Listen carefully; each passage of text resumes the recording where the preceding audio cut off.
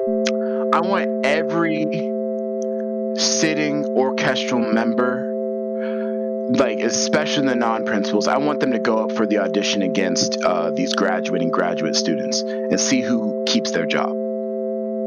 Let's see who keeps their job. And if it's really a meritocracy, we'll see what happens, but nobody's going to do that because they know it's rigged. I'm sorry. I'm going off. I'm sorry. But that doesn't mean it's a bad thing. It doesn't mean it's a bad path. I think you just have to learn marketing. You have to learn economics. You have to learn business. Because if you are setting up an apple shop next to an apple orchard, that makes no sense. Like, people can go get apples for free. Plus, you're selling the same thing. There's no unique value proposition in what you're bringing to the table. If you're a violinist, that's the least interesting part about you. That's it. There are too many violinists that want to play and get people's money. So how are you different? That is Drew Ford, and this is Musical Therapy. We're your hosts, John and Grace, and we're here to discuss what it means to be a musician in a world that is changing fast AF. Fast AF indeed, so fast. We're having trouble keeping up, aren't we, John? It is true. We don't have all the answers, but we're ready to start having the conversations that everyone else has been avoiding for years. Especially Grace. She's the queen of difficult conversations. Oh, yeah. Say. I love a good, difficult, uncomfortable conversation. Hold back. So this is our first, speaking of conversations, this is our first conversation with a guest, and it is a great one. I think you all are really going to enjoy it. We were lucky to be joined by Drew Ford at That Viola Kid across social media. And if you don't know who Drew is already, we'll go through some highlights here, but I'm willing to bet, Grace, what do you think? 90% of people listening to this probably are familiar with Drew or follow him on Instagram already. I'm willing to bet 98%. 98%. Like, if you don't know who he is, you're definitely living under a rock. I'm sorry. For sure. I'm not even a social media guru, and I've followed Drew for a long time. So he is a wonderful violist. He's one of the biggest social media figures in the classical music world. Grew his Instagram following to, I think it's around 120,000 followers. And that really started with documenting his journey and audition process to Juilliard 5-6 years ago, and making himself vulnerable through showing that process to everybody, putting his goal out there, showing what it was like going through that process and taking that risk to let the world in on what that looks like. But he's been tremendously successful in the social media world and beyond through those beginnings. He's the co-host of an awesome podcast called Faking Notes, along with Trevor Bumgardner. And Grace, you should go listen to it. Yeah, that's one of our favorite podcasts. It definitely inspires us. They interview all sorts of fascinating people in the music world or related to it in some way. Really, really good stuff. So we'll get into that in this interview as well. Now, Drew isn't just on Instagram. He's been a featured speaker and presenter at music schools and conferences all across the world. And beyond the classical sphere, he's also in demand in the pop music world too. Pre-pandemic, performing live with Alicia Keys, Ariana Grande.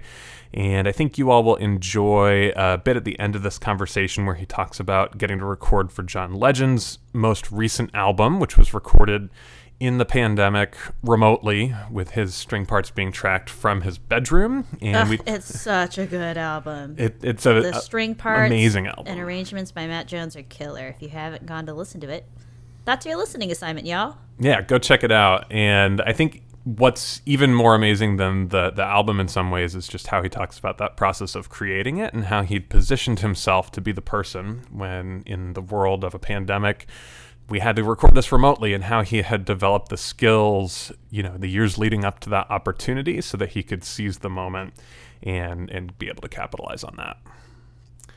So before we get into the interview, we wanted to do a little exercise related to that opening clip. Grace, you want to tell us what it's all about?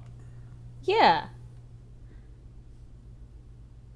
He's right. The instrument part of you is actually the least interesting part of any musician. And that's sort of gut-wrenching to hear because we tie so much of our identity into the instrument that we play. So, as an exercise, John and I decided that we are going to tell you what we think the most interesting part of us is.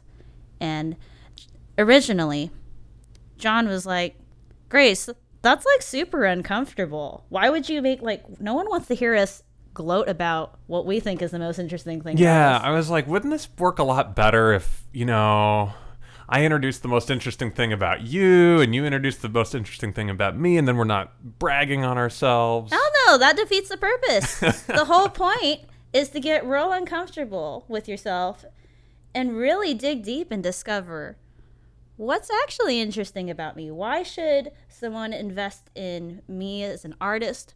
Why should someone invest in me as a brand? Why should someone buy my album? It ain't because of my violin skills. Yeah, I think this ties in so well with some of the themes we're going to be talking about with Drew, with building a brand, growing a following, building a community. The market is oversaturated with people that can play violin or viola or cello or piano really well. There's not that much new and valuable about just increasing those skills at your instrument. So success, as these traditional career models sort of crumble in a post-pandemic world, is really going to be a lot more reliant on what you bring into the mix besides just your competency on your instrument. For sure. So, John, take it away. What's the most interesting thing about you? Oh, you're going to make me go first? Of course. That's all right. Okay, so I thought about this for a long time, and I think that the most interesting thing about me is in the last couple of years, I have, after leaving music, figured out how to get paid to learn and improve myself every day. Humble brag, John is getting paid to evolve as a human. So in brief, here's what I mean by that. When I left music, I didn't really have any other marketable skills, so I ended up taking a very not so glamorous entry-level position, and I've worked my way up from there. But the way I've done it is, instead of looking at my day-to-day, my 9-to-5, just like a job where you go trade your time for money, I've adopted this mindset where I go to work every day seeking to learn something, seeking to improve myself, seeking to develop some sort of new skill. And when you do that, not only are you improving your work, you're bringing value to your business, and you're making your bosses happy and things like that, but you are developing new skills that are going to help you move forward too, whether it's in that career path, other things you've got going on the side. So I think that is the most interesting thing about me. That's it? Yeah, that's it. No, I think that is interesting because it's led me to achieve a lot in the past 2.5 years since I left music. And if I can make as much progress as I feel like I have in the last 2.5 years, it makes me really excited to think what's 5 years down the road, what's 10 years down the road. And it's a big contrast from what life felt like before this change as a musician, where from year to year, maybe you're getting a little better at your instrument, or you're learning to teach a little bit more effectively. But I feel like I am changing and learning and evolving faster than ever. And historically, we think of that as like something that happens earlier in your life and then you're fixed. But finding that way to evolve myself and doing it without going back to school, without going way into debt with student loans or another degree or years off, but doing that while I get paid a lot better than I did as a musician. That I think is what I like the most about what I've got going on in my life right now. Definitely. I only laughed because there was a small tinge of hesitancy at the very end of your statement. You're like, I think that's it. I think I did it. Did I brag enough about myself? Something that John and I have been talking about a lot in the last few months, and talk about an uncomfortable conversation, is white male mediocrity. And it's definitely an uncomfortable topic for John, him being a white dude. Hits really close as your resident mediocre white dude. Yeah, in the house. and Hits close to sorry, home. listener, if you're feeling uncomfortable, I suggest that you unpack why you might be feeling a little bit of discomfort there about this particular end of this conversation. No, it's true. It took me a while to get used to this idea and really wrap my head around it. But I go through the world, and if I do a C- job, I get pats on the back.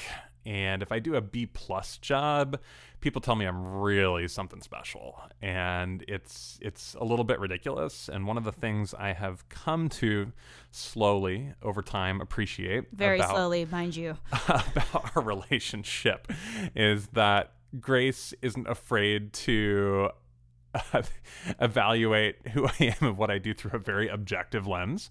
It doesn't mean you don't say nice things to me if I do something really good, but if I'm, he really better be delivering average. something stellar, y'all. If I'm paying a compliment. Yeah, you don't blow smoke up my ass. He's just phoning it in. My ego. That's just not it. All right, you're up, Grace. It's your turn. Put yourself on the spot here. What is the most interesting thing about you? That's easy. I'm never doing what people expect me to be doing, or I'm never doing what people have sort of finally grasped that I was doing. They're like, oh, you're doing this. I'm like, no, I ain't doing that anymore. You're a chameleon. For sure. I think back to something a friend of mine told me, and I think this friend was having a conversation with someone else that I knew. And that person basically was like, yeah, that Grace, she sure marches to the beat of her own drum. Almost as if it were supposed to be an attack. And friend... like that's a bad thing. And, of course, friend is a real one. It was just like, hell yeah, she totally does.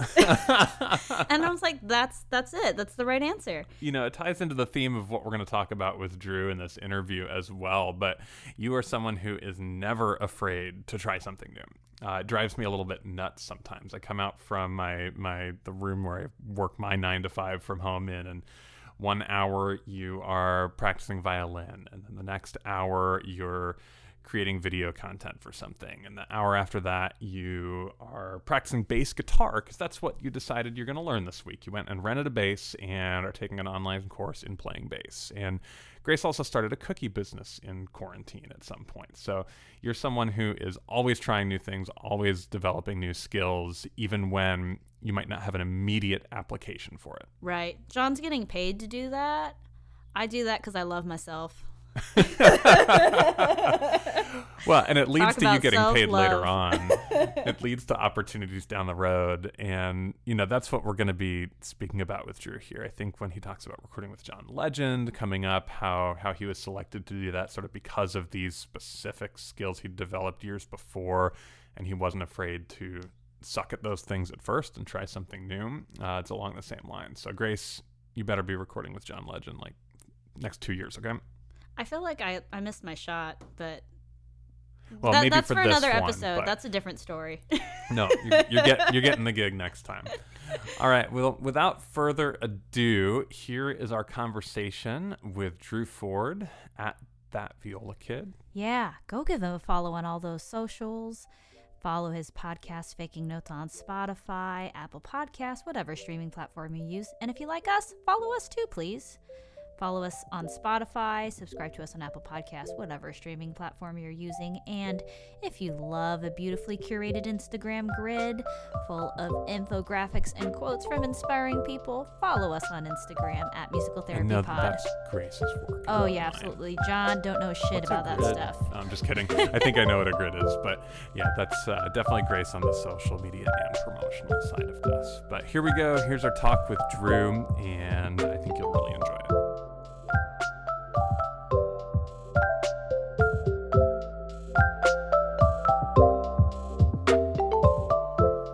So like when I got off the boat, I had like 120,000 followers, and I was like, I think it's time to like do a show.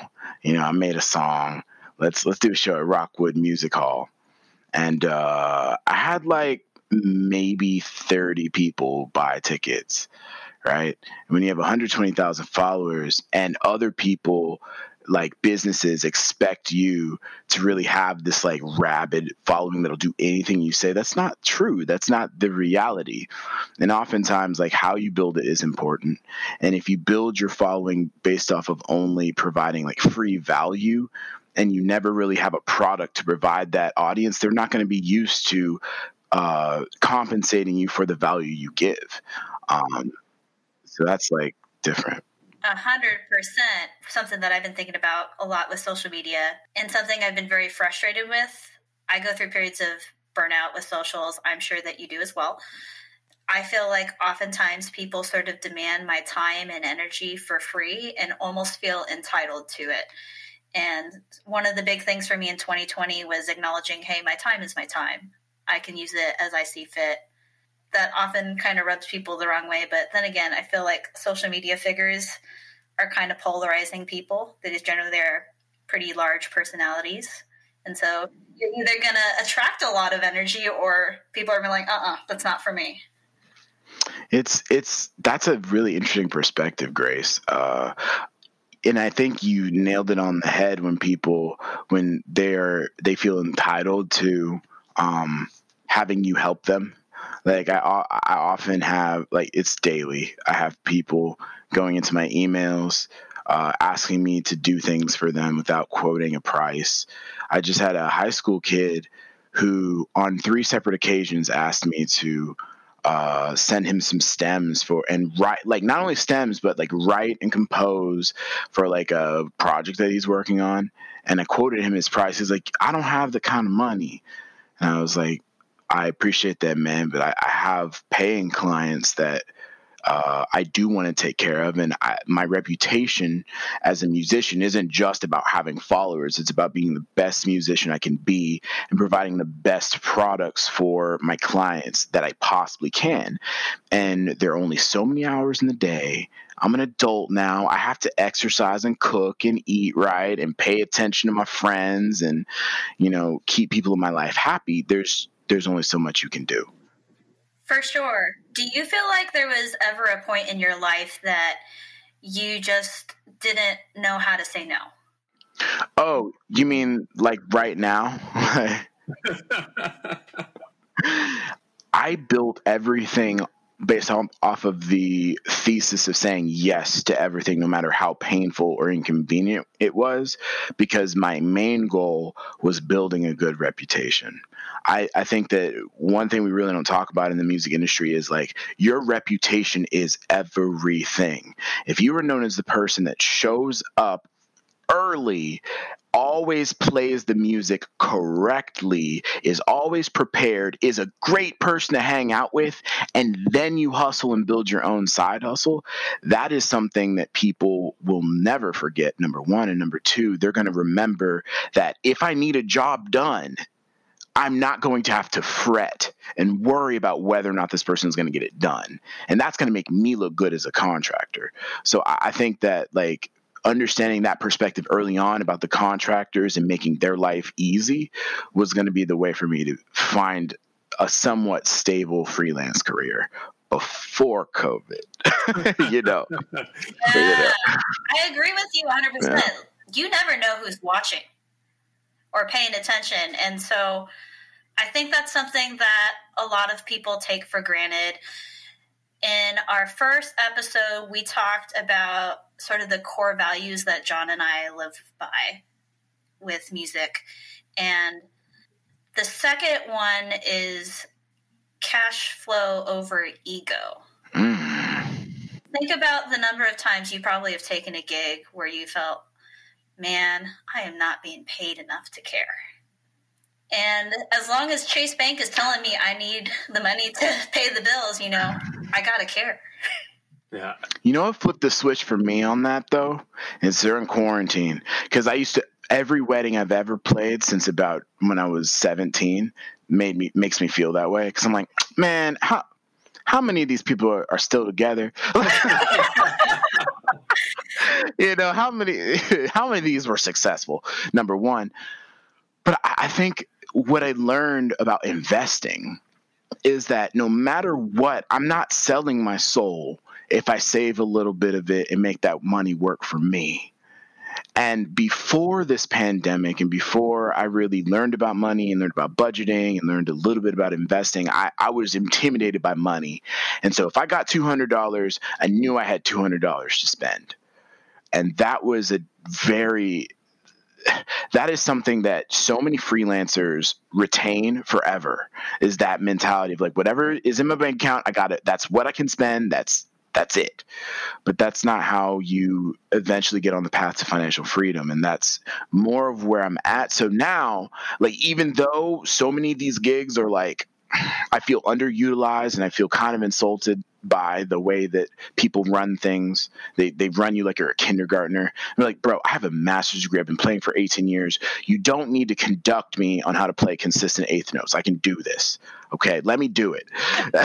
I realized that in the face of that injustice, I'm able to swallow it now because I know, oh, this is going to go in the Roth. This one's going to the Roth. It's okay. It's okay. This is building my future. So that's helping.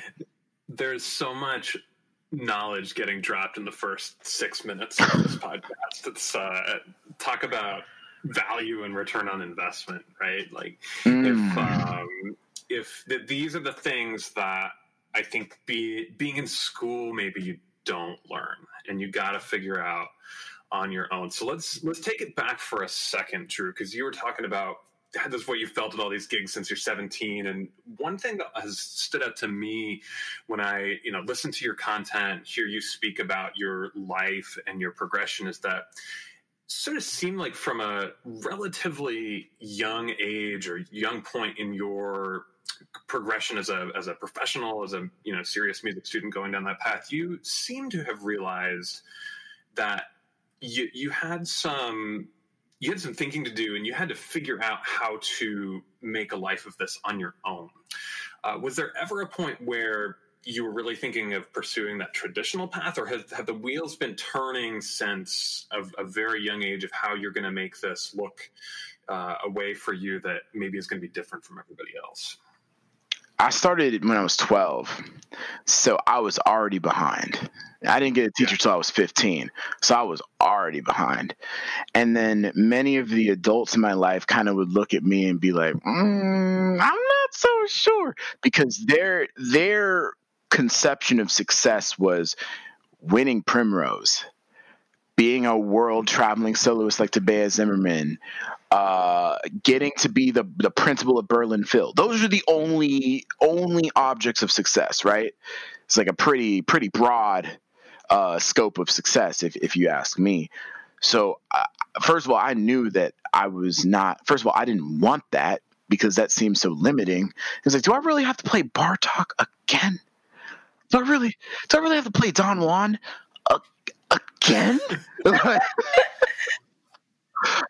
That's so much perspective as a young person, though, because I think that thought doesn't cross people's mind until they're a decade or two older than that in a lot of cases, because we grow up sometimes in this career field thinking that is the goal and that's the only goal and that's what you're supposed to go for. So I'm so amazed by the where your head was at, maybe a little younger age than some other people. You know what? It changed it for me, man.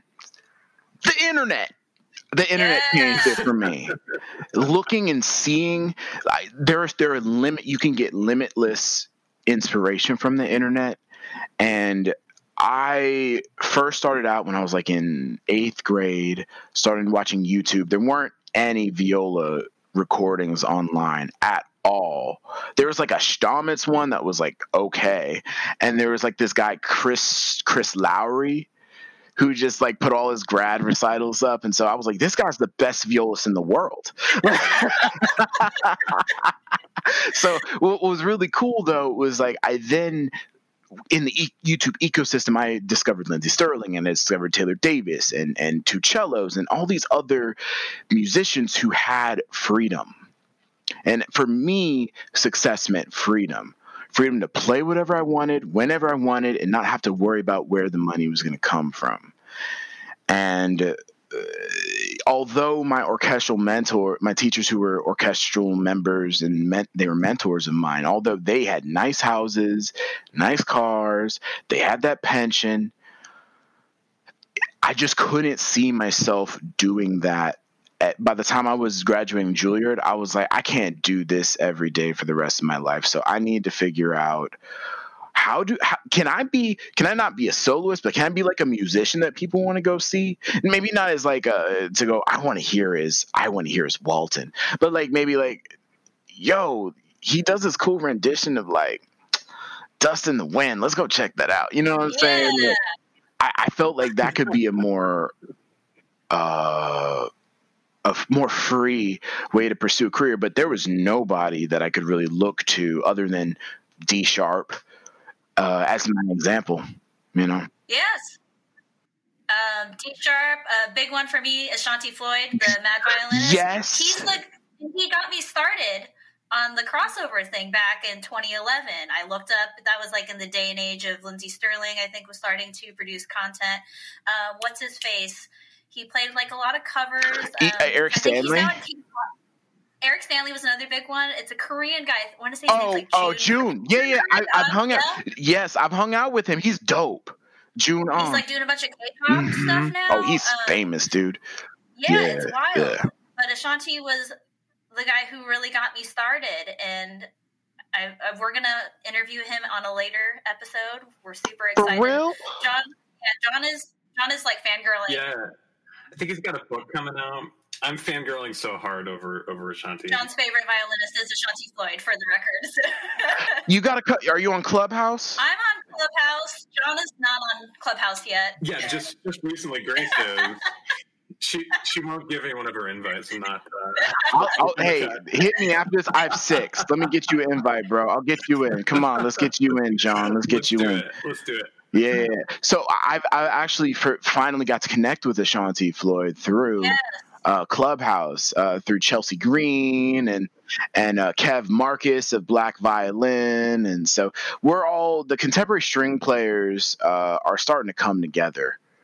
Another person, Lee England Jr. and Peter Lee Johnson, were other people that I really looked up to as well. Peter, I forgot about him. He just platinum producer now. Did the Ariana Grande album that just came out, platinum producer, just killer. I ran into him at a random show at the Blue Whale, and I just fangirled super hard. I was like, God, bro, you're here. I love it. I feel that. That's amazing. It's amazing, but it's a limited club. You know, it's still like that's not. You guys, I feel like just names everybody that's really notable in that scene and has been for a little while. But you know, the fact that you were trying to find that, but there wasn't a lot out there. I mean, and you're one of the first ones. So, you know, one thing I've always wondered is a big part of your following, you know, built this path going to Juilliard. I feel like that's a big part of your identity, is going to that school, which is, you think of that reputation as one of the most traditional. Obviously, it's got the cred, right? That's the only institution that people outside of music know anything about, or that it's there. But we think of that as such a traditional place, and probably even 5-6 years ago, whenever you were in school there, maybe even more so. When you enrolled in that, you know, you're talking about you're already having this vision for a career that looks a little bit different, and here you are enrolling in a really traditional major conservatory. What did you want to get out of that degree? What you said. So I had a dream, because when I was in high school and I was playing classical music, I was playing Shostakovich and Tchaikovsky and Dvorak and Sibelius, all the big ones, you know, all the big symphonies. I was also at the same time listening to Kanye West's 808s and Heartbreak, College Dropout, Late Registration, Graduation.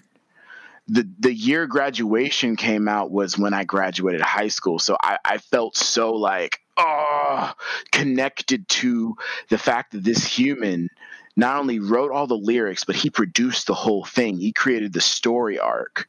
He was able to lyrically express himself in a way that was honest, vulnerable, and inventive and fun, and also in a way swaggy and braggadocious. Like, he really embodied every pillar of hip hop at the same time for me.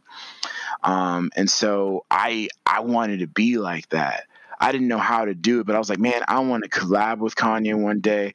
I want to be in the studio with him. I want to be in the studio with other musicians that I look up to, like Mac Miller. I want to be I want to play for Alicia Keys. I want to do all these different things. And I just knew that if I was ever going to, if they didn't know who I was, and I was never going to expect them to know who I was, if they were ever going to like at least take this random black dude named Drew Ford and maybe give him a chance, I needed to have a name that would make me undeniable. And I really felt that Juilliard would make me, at least it would help me get a foot in the door and show that at least this dude can like hold the thing. Because for sure. The range of string players is it's very vast. And I'll just say just even more, a little bit more honestly, like being an African American, and trying to be in the limelight, I needed to show that I needed to put the best foot forward, because oftentimes in the media we're portrayed as less than, we're portrayed as coming up with less resources and then somehow coming together. But I wanted to also exhibit excellence at the highest level. So sure. I was like, let me try, you know. Definitely. So let's take that question maybe one step further. Cool. So you just went over what you sort of hoped to get out of your degree, right? We talked to a lot of folks who, once they've graduated, they sort of have some regret about school, where they start voicing, ugh, I didn't learn all this stuff. No one told me how to do my taxes. No one told me how to form like an S Corp or an LLC or whatever. What's that? Or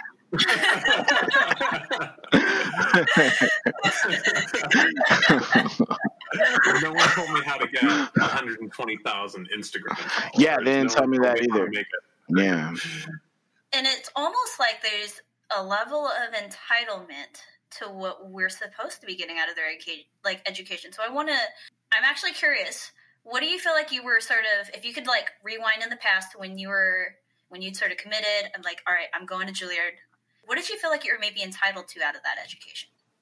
Nothing. I that was the one thing that being black, like, and growing up black, like, beat out of me. Is like, I'm entitled to nothing. I gotta get it.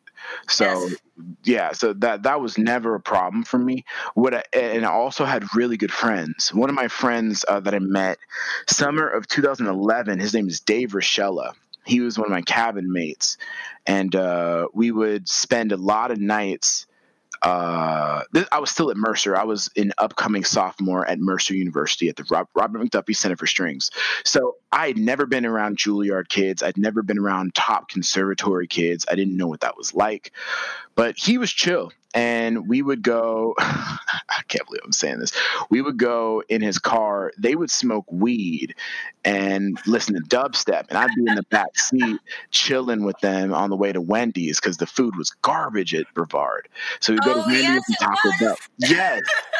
Yes. So we were hungry, right? We would go to the dollar menu and just go to town, right? And that was our ritual.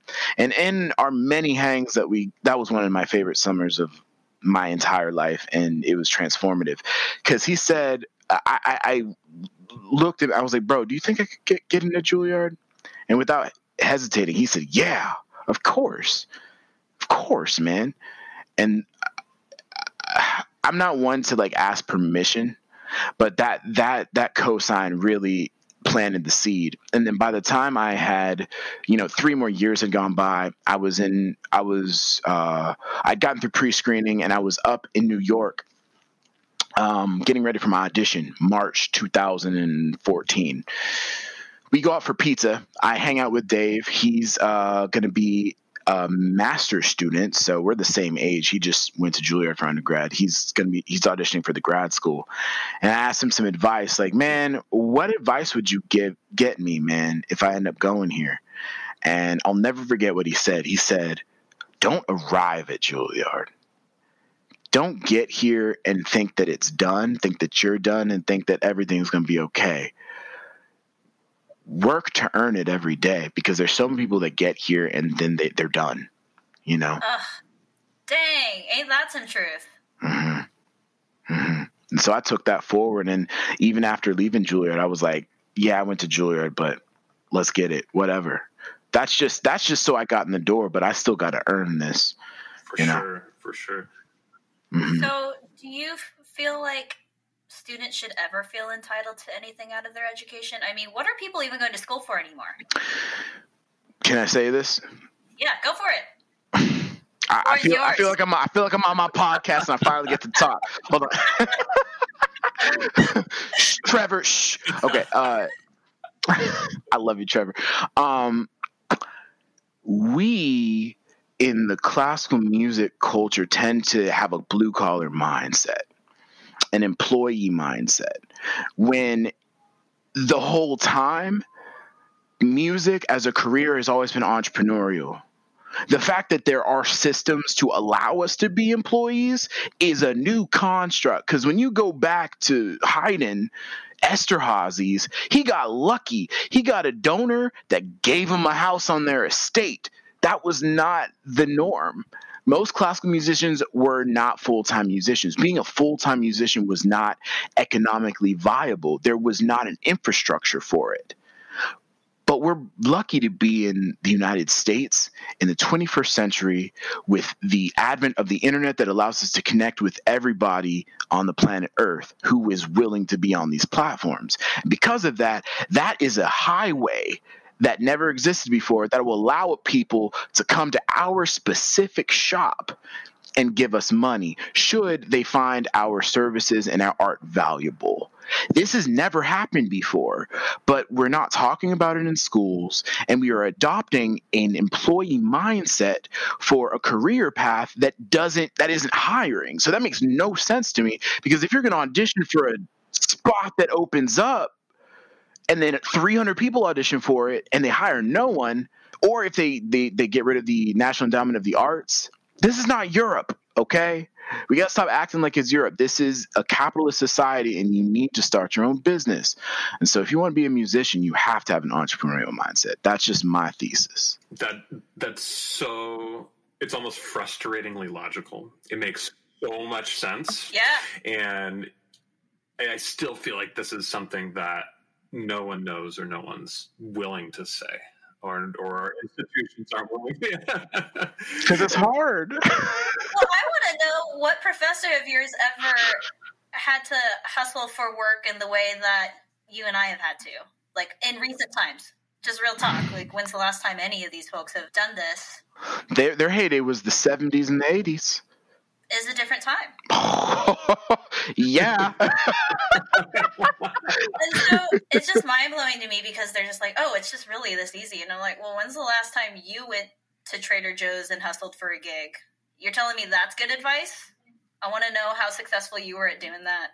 Like, let's do it all together right now and find out who comes out with the better paying gig. When's the last time you bust? I want every sitting orchestral member, like especially the non-principals, I want them to go up for the audition against these graduating graduate students and see who keeps their job. Oof. Let's see who keeps their job. And if it's really a meritocracy, we'll see what happens. But nobody's going to do that because they know it's rigged. I'm sorry. I'm going off. I'm sorry. That's amazing. But that doesn't mean it's a bad thing. It doesn't mean it's a bad path.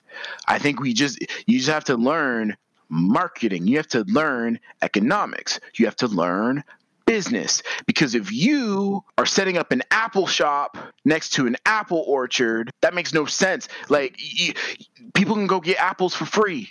Plus, you're selling the same thing. There's no unique value proposition to what you're bringing to the table. If you're a violinist, that's the least interesting part about you. That's it. There are too many violinists that want to play and get people's money. Yes. So how are you different? And it's not going to be from being, 1% better at playing your instrument. I think that's the least significant part, but that's all that we learn when we go to school is that. It's the same thing in business too. If you look at brands that try to win more market share, they always say, I'm the best brand. But that's not what does it. Being better doesn't do it. What's more affordable? Number one, what gets the job done in the most convenient way? Not whether the quality of the job is better. That's not why people buy you. you know? For sure. So let's get a little more specific on this path that we're on, because Cool. I feel like for how little institutions talk about how to be entrepreneurial, how to be self-employed, there's maybe a little bit of acknowledgement that that's something you'll have to do. But I think that what's lacking is that in our consciousness as a musical community, we're starting to realize maybe there aren't a lot of traditional jobs out there. Maybe I'm going to have to do something else. But when we actually take it from, okay, I know I need to be an entrepreneur, to how do I actually put money in my bank account? How do you start to do that? I mean, whether that's, you're building a brand, you've got followers, people care about you, but how do you turn that interest, that spark that, hey, I'm interested not just in this music, but I'm interested in Drew, I'm interested in that viola kid. How do we start to turn that? What's an actionable tip to begin to turn that into a source of income? One thing that I want to say is you don't need to build a following to make money. Yeah. That's like a big misconception. No, it's a big misconception. You just need people who want to pay you money. Like that's like you don't need, like, the numbers are not as important. And what is really important is demonstrating value. Can you solve a pain point for a person in their life? Can you solve it in a way where they'll never have to worry about that problem again if they work with you, right? And then demonstrating that ability for free. I think that one thing we don't talk about is, I mean, personally, if I had I played so many free gigs. I played so many gigs for pizza.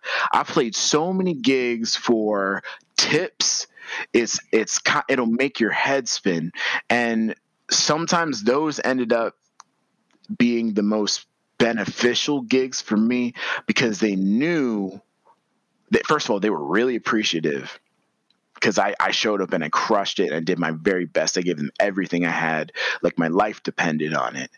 And then they remembered that.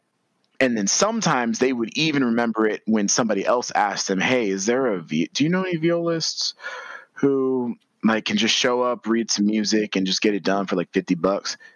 And then my beginning gig started getting, I started getting it that way. That took time. And that had nothing to do with my following. I think now the best thing about my social media now is that if somebody throws my name, I have thousands of receipts. Yes. I mean, you have basically built a catalog on Instagram of your and it playing. Works for itself. Yeah. It works for me now. My Instagram works for me, which is great. And I didn't expect it to do that. I just wanted to share my journey, and I think that was the core of it. But like now translating into money, I'm an artist. I'm not good at business. Like, I think my strengths are storytelling, passion, and creating the damn sound, right? the whole business, like the email list, the website, the course building, the teaching, the studio building, the master classes, the answering emails, the ad reading, the marketing. That stuff is so hard, and I'm like learning about it, but it's taking a while. And I think if you want to really make money, regardless of size, audience size, you need to be extraordinary at something, either extraordinarily niche and unique, or you need an extraordinary sound that makes people want your sound over everybody else. And then you also, at the same time, need an infrastructure in place for people to purchase that from you, independent of your effort, time, and or consciousness. And so I'm learning that I just need to put up more digital products. I love that. That'll be how I make money. So you need a way for people to pay you for what you offer. That's it. You don't have that, and I don't, man. I pay to play. I show it because that's what I was taught. Yeah. Right. So now I have a stack of books. Can I show you my stack of books? Let's see it. Oh. For the podcast listeners, you won't see it, but My stack of Holy books shit. for 2020. I've read the bottom 4 so far. Nice. I love that you read. Can we talk about that for a minute? Yeah. I know you've basically created a book club on Instagram. Read, help me I had read. one for a little while, read between the notes, that I just ended up not really having enough time to really facilitate. Ditto. But on top of everything else that was going on in my life, I think I just started that at a really chaotic time. But everyone wanted to actually know what I was reading. They basically wanted me to provide the cliff notes of all these great books. And just, I hear all the time, well, I just don't have time to read. And I'm just like, what do you think I'm doing? What do you think Drew's doing? Yeah, and that's something I've found as well too, outside of the music world. The smartest, most successful people with busier schedules than you can imagine, and more people who want their time than 99% of us, they still find time. Oh, it's non-negotiable. They still find time to learn. It's super consistent amongst people who are really doing something unique and doing something interesting. So that list is great. What was the last one you finished? Last one I finished was More Myself by Alicia Keys. She's one of my idols. The Queen, one of the most decorated soul singer, R&B songwriters, classically trained. Yes, and you've played with her, right? And I played with her. I love her. I love her. She's everything. So I feel like a kinship with her. But John, can I just piggyback off what you said about reading? I learned very early on that leaders are readers. Yes. Yep. And your education isn't four walls of a school. It's what you put into your brain. And if you want to have things that you don't have, you need to read things from people that do have what you want. And there's so many books are cheat codes. I don't know if there are any gamers listening to this, but books are cheat codes. These people live their entire lives making all the mistakes, and then they write it down in a book so you don't have to make the same mistakes and you can have the shortcut. And that's why I read, homie, read. And you, Grace, I haven't really gotten around to, because I'm not trying to do spark notes for people. That's not my job, right? I'm trying to synthesize the information in a way that is unique from the author and synthesizes my personal experience. But I will definitely say, if you are an entrepreneur or if you're a musician and you want to be your own boss, you have to read. And all it takes is 30 minutes a day before you go to sleep. Just set a timer and read for 30 minutes every day, no matter what. No matter what. If you cut, what's half of 365? 180, we'll just do it 182. That's 182 hours of reading a year. You can't tell me you can't read 30 books in 182 hours. Come on, you could totally do that. It's totally doable. I think we just are so impatient and we don't realize that tiny effort over a long time is actually compounding. I love that. People get stuck on the fact that we think of 30 minutes a day, and then you think of 30 minutes, and you're not going to change that much in 30 minutes. And I think this plays a trick on us sometimes, that it's really hard we know we're not going to get that much better in 30 minutes. So what can 30 minutes a day do? It's compound interest for your brain. What's the point? Right. This was the hot take that we had last week in our episode, was musicians are literally the worst beginners, mostly because they're the least patient. Which is so ironic considering how much patience it actually takes to learn an instrument. I think it's almost like we spent all those years beforehand that we feel entitled to getting to the end result right away. Can I shed something that I'm learning about that? Yes. Because I listen to a lot of old people. One thing Joe Rogan really talked about is I just have learned, the best thing I ever learned in my life was to fall in love with learning. And get passionate about learning. And while I was at Juilliard, I kind of felt like I had gotten the hang of viola, that wasn't good enough for me. So then I got really uncomfortable and started learning how to shoot photography and shoot videography and edit photos and edit videos and do After Effects. And then I started vlogging and then doing it in shorter amounts of time and then trying to tell vast story arcs. And then I got kind of bored with that. And now I'm learning guitar and I'm learning cajon, and I'm remembering how frustrating it is to start to learn something. Yes. And it's painful. So how do you flip that switch? How do you embrace it, or do you just suck it up and slog through? I did it once, just like you guys did it once, right? And so I realized, like, okay, I'm okay at viola now, but I've been doing it for 18 years. What if I just started today and imagine what I could be in 18 years on guitar, or 18 years on producing, or 18 years on cajon, or 18 years of doing photography. I might be pretty good. I might be above average at the worst, but that would be okay. I don't mind being a cool old man who's above average at a lot of things.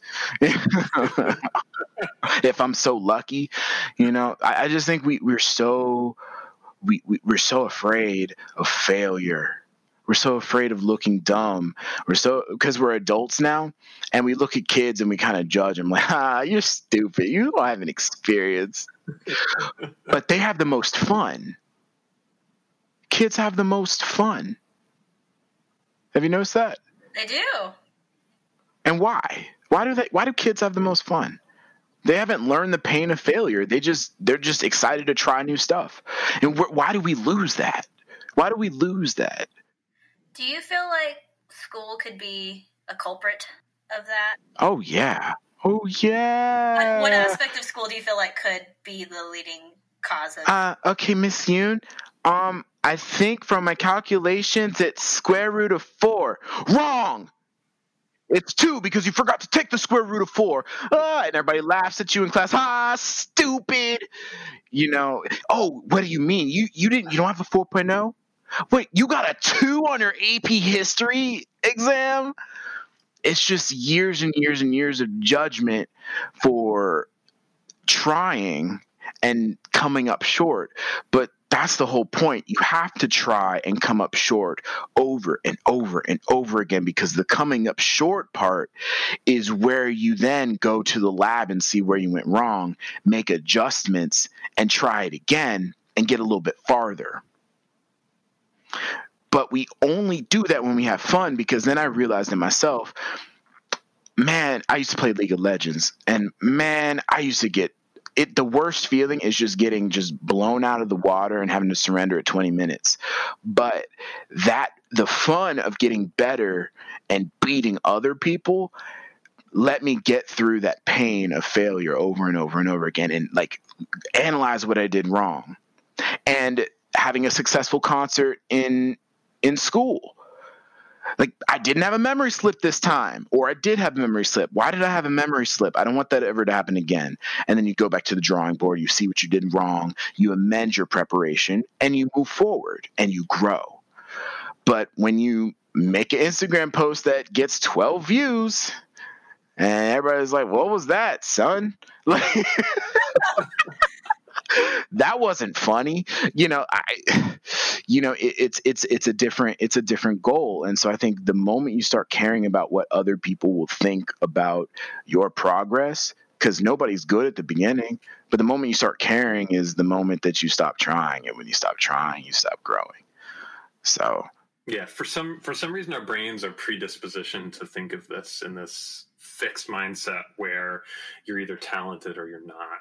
Or you're not, and it's so hard to, even if you try to be super conscious of thinking of all of these skills as a process and something that, like you said, Drew, everyone sucks at first. Everyone sounds bad at first. Everyone. There's something, I think, where we want to jump to conclusions about who's got it, who doesn't, who can, who can't, and it just keeps us from being able to let ourselves get uncomfortable to start that new project, to start that new skill, start playing cajon or guitar or whatever you're up to, or taking pictures. And, like you said, you don't have to be the best at every one of those things, but when it comes time for Drew to create his product, we're going to find what that is. You have to have a few things in the recipe for that in order to bring something to life. You can't just be good at viola, and you don't have to be the top 1% at all these things, but you need at least 2 or 3 of these competencies of these things you know how to do, that you can create something creative and original with it. So I think sometimes we get stuck on thinking we have to be perfect or think we have to be the best at everything, but really you just need to be above average at a couple things or a handful of things, and that's what's going to set you apart, and that's what's going to allow you to create something really special. Yeah. John and I talk a lot about specializing versus being into like a bunch of other things. I tend to, like I'm definitely a generalist to the point where it probably drives John a little bit nuts. This week I'm trying this. This week I'm trying that. Means you're valuable in a lot of different areas. Yeah. It means you're a Swiss Army knife.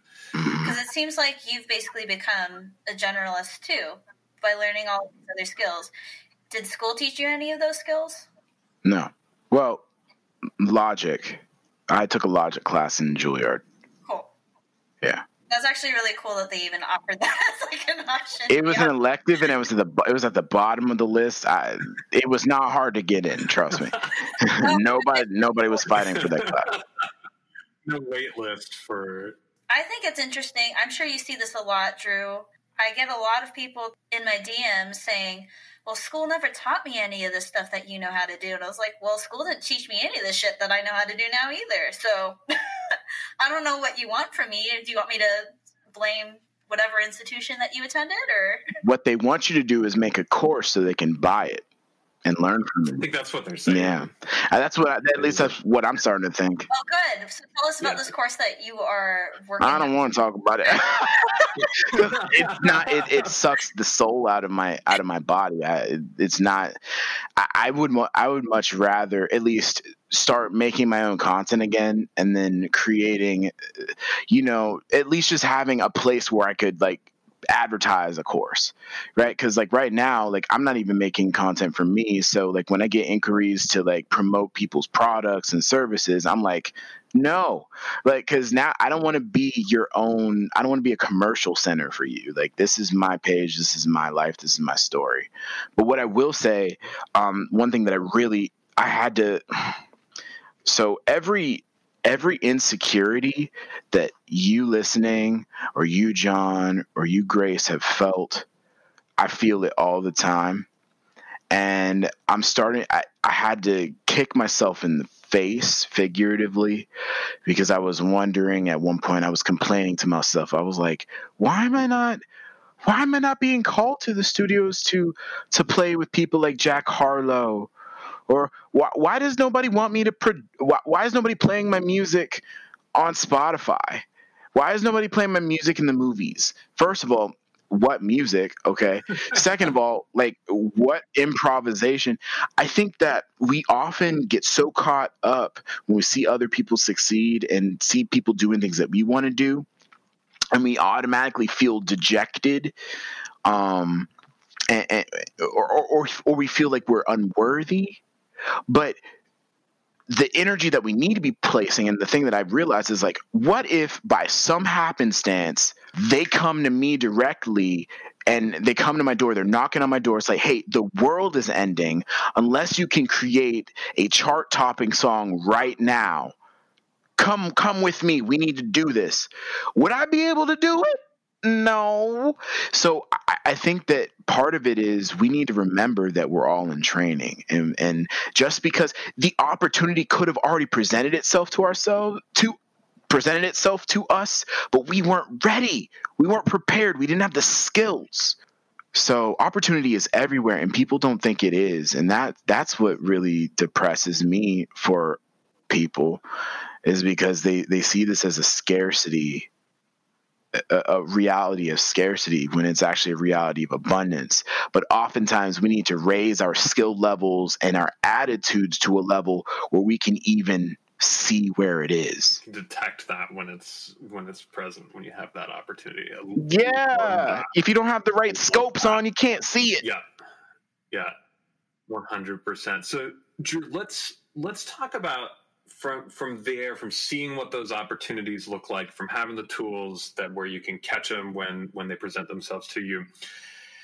Here we are. It's 2021, and sometimes it feels like the 13th month of 2020 still. But maybe we're making some sort of progress here, and hopefully making our way out of this pandemic that's changed things for a lot of musicians. But what opportunities are you either trying to grab onto right now, or what are you thinking could be coming your way in the next few months? What are you up to? Well, by doing so a lot of the opportunities that come to me, they are of skills that have already exhibited that I'm capable of.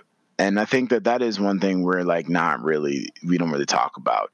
It's like, if you want to get, so I actually, one of the biggest calls that I ever got was like in March, where I was asked to play on John Legend's album remotely from my bedroom. Wow. Amazing. Y'all sounded killer. That sounds amazing. I was Thank you. album for like a whole week. John thought he wanted to murder me. And I literally only played the tracks that y'all were on. It was like with Caitlin, Scott, this arrangements. Yep. And what I mean to say is, like, Matt Jones would have never thought to even think about me had I not been spending years recording myself, making YouTube videos, making covers with friends, literally showing in my stories me remote recording, and then through those tiny things, I've been sending stems for projects, remote recording projects, since 2014. I've been doing it for over 7 years. So it was not something that happened over time. And if I had not started down that path and learned about gain, learned about making sure I faded in and faded out, making sure that I don't have click bleed, I wouldn't have been called to do that. I would have been called, and then I would have made an ass of myself and never called again. Right? Because you'd be getting all your beginner sucking out at the moment, and then the moment opportunity's gone. It started all those years ago. It started from those first experiments. That's so incredible to think about it in that way. And then here you are as shit. We're in a pandemic. We got to record John Legend's album remotely. Who's a violist that we can trust to put out something in his bedroom? And put me in, coach. I've been in the gym. Let's go. That's an amazing story, an amazing way of sort of connecting all of this that we're talking about, because hopefully this is the last pandemic we live through, but the world's going to keep changing. This isn't going to look the same 2 years from now or 5 years from now. So what are you doing? Not you specifically, but to our listeners, I would challenge you. What are you doing right now to try something new, to get uncomfortable, to take those first steps, so that with whatever the hell happens 5 years from now, you can grab that opportunity when it presents? 100%. And you will be shit at it at first, and that's okay. It's going to take time, and you have to be willing to wait for the good to come out of it. Are you paying attention to the vast economic shifts in the way we consume media? Expand on that. So, are you familiar with the streaming wars going on right now? Like with Netflix, Hulu, all those. Peacock, HBO Max. Okay, let's count them. Hulu, which is owned by Disney, which has Disney Plus, so let's just call Disney. Okay, they bought the last third of Hulu a few months ago. We've got Peacock. We've got Netflix. We've got HBO Max. We've got Apple TV. We've got Roku, that just bought Quibi's whole entire library. R.I.P. Quibi. Wait, this is 6, but I'm not done. I know I'm forgetting something. I know Amazon Prime Video. Isn't like YouTube TV a thing? YouTube TV. Yeah. Oh, Crunchyroll.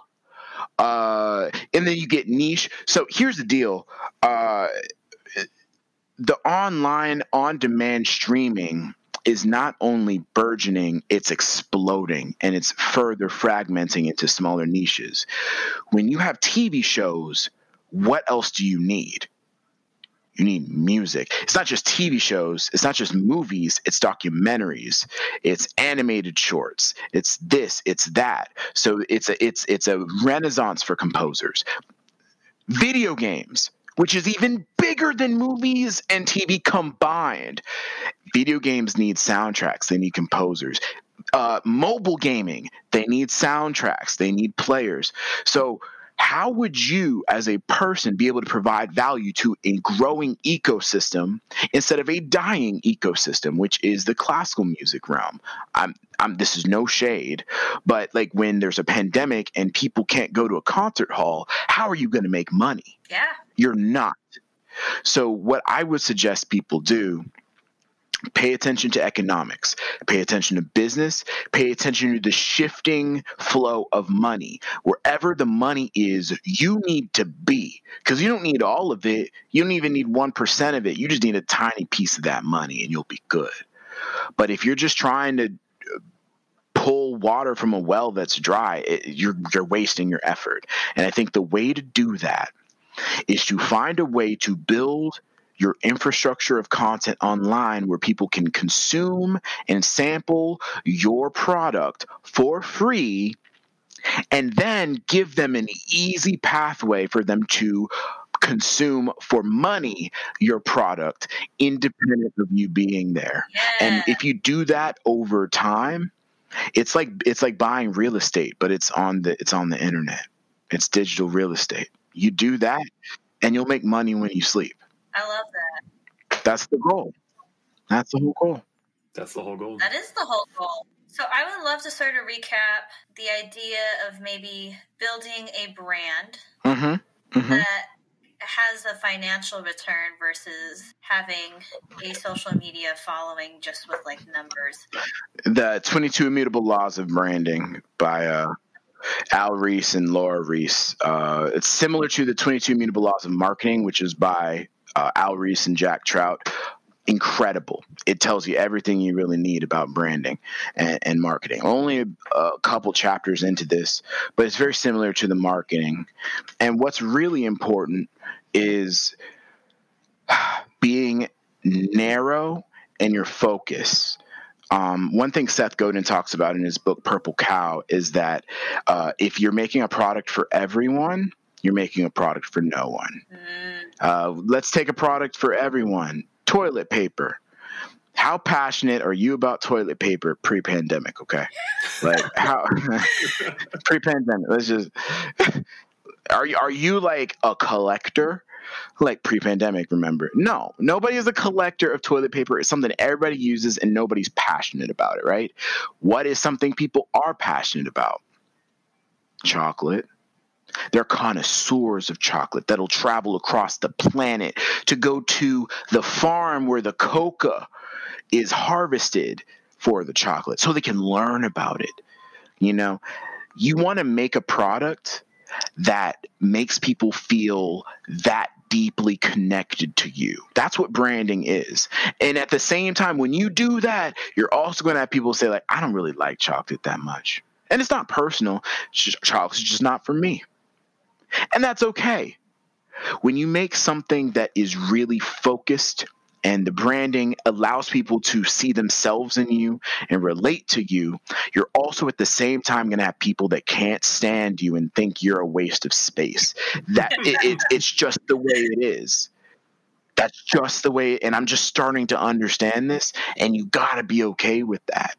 But that's the only way to really make a career where people feel compelled to part with their hard-earned cash and support you and help you live the life that you want to live.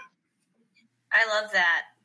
You know, like, what, we're in 2021 now. Time is a construct. I lost all track of that. We're in 2021 now. I feel like in 2013... I was on the cutting edge because I already had a website. And I feel like maybe by 2016, professors are like, yeah, you got to be on the internet. You have to have like a website. And maybe I think it's maybe 2017, 2018, people are like, yeah, you got to be like on YouTube or like Facebook. And now it's like, you got to be on Instagram. I think the young people are privy to TikTok. So it's just really funny to me that all of this is just super behind. And I think in the pandemic times, people are now really obsessed with this idea of building a social media following. They're like, well, I have to be on socials. This is how I'm going to get money. And I need the followers. I don't really believe that to be true. My hunch is that you don't believe that to be true because, like you said earlier, you don't need a high number of followers to be financially stable. So I guess what are maybe 3 things that you would suggest to our listeners on how to build a brand versus how to have thousands of likes and followers that don't make you any money? That's a great question, Grace. So first of all, the number 1, go where people are. Go where people are paying attention. And this is huge because people they stop there.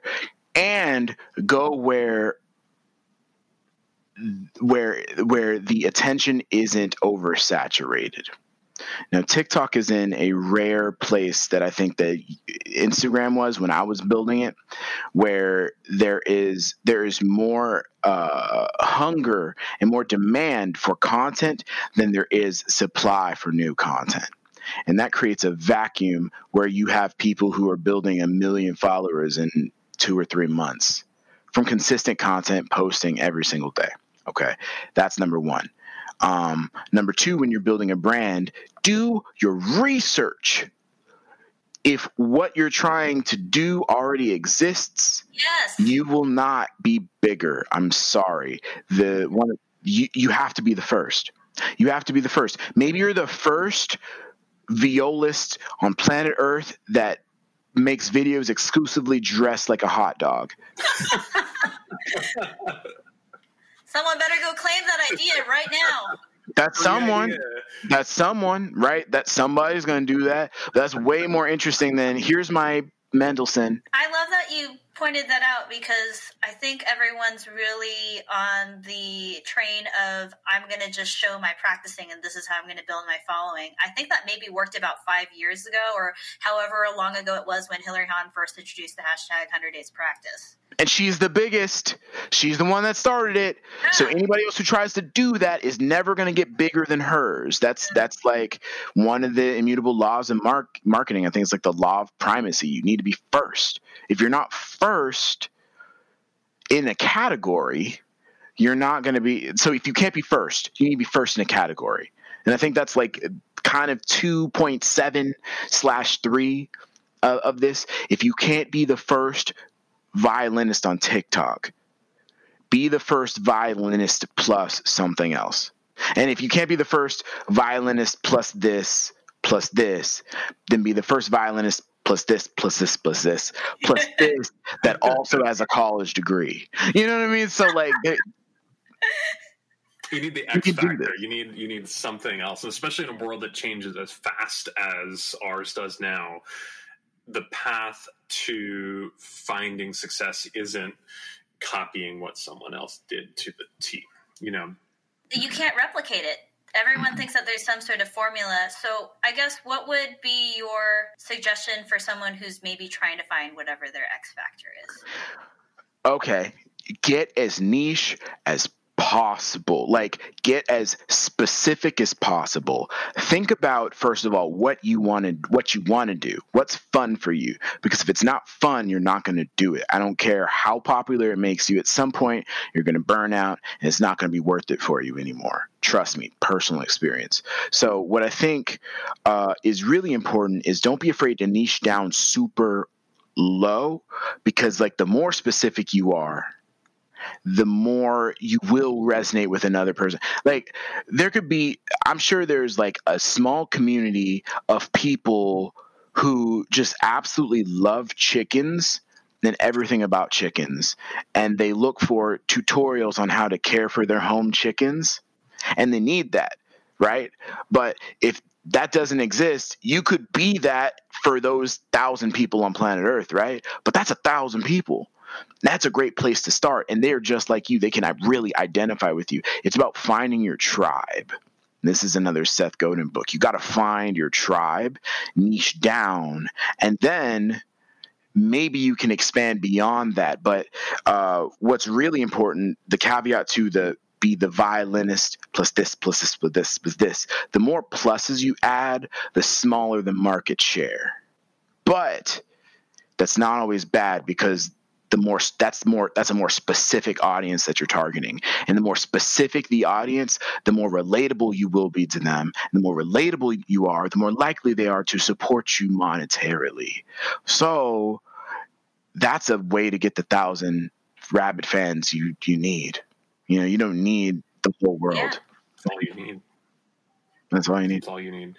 There's been so much wisdom in the last hour with Drew here. I feel like there's more value in so much of this than so many people pay for their graduate degree. Maybe this is your it's my course. Your course. Just sell the podcast. Drew, what's your Venmo so people can start Venmoing you some coffee money? Yeah. Venmo me some coffee money at Drew-Ford with an E at the end, FORDE. Hit me up. I'm thirsty. There you go. No, this is unbelievable advice, and this is stuff that people should be learning in school. Or maybe they shouldn't. I mean, maybe we understand school. Maybe school's just about playing your instrument, and the world's just going to change too fast that school can't keep up, and don't expect it to help you keep up. That's one thing we're trying to figure out. Instead of being resentful towards that institution, maybe just take it for what it is. It's going to teach you to do this one facet of what you do, and you have to own the fact that you're going to take it. You have to own that you're a business. You have to own it. You have to own that you're going to be a boss. And like when you realize you're going to be a boss, that's going to help you want to practice more too. Because you're like, oh, it's all up to me. If I fail, it's my fault. It's not my teacher's fault. It's not the school. It's not your Not teacher. the school's fault.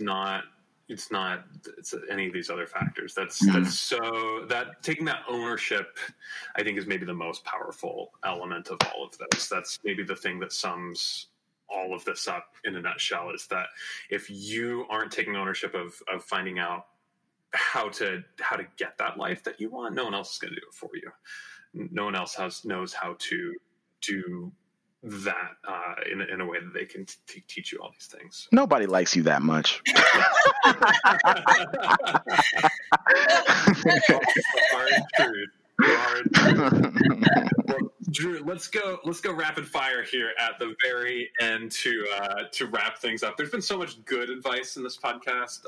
What is the worst advice you've ever gotten? You don't have to name names.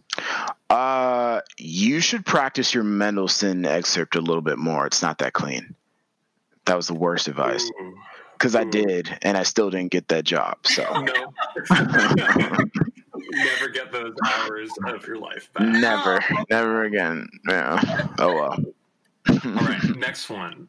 Who is someone, and now this is coming from one thing we didn't really get into very much today, is Drew has a phenomenal podcast. And if you are not listening to the Faking Notes podcast, you're missing out. So what a great title, by the way. Really good title. Really, really good title. I take ownership over that. I came up with that on the fly. I felt good. So good. No, it is so good. The kinds of conversations you guys have, it's so entertaining, and there's so much wisdom and so many interesting guests there. So I really have come to enjoy that. But maybe this question is loaded because you do so many interviews. But one thing we ask all of our guests: who's someone in the music space, or maybe we can even go outside of the music space, who's somebody you've never heard an interview with that you, if that were available, you would go download that right now and drop everything else you're doing, go listen to it? Mm-hmm.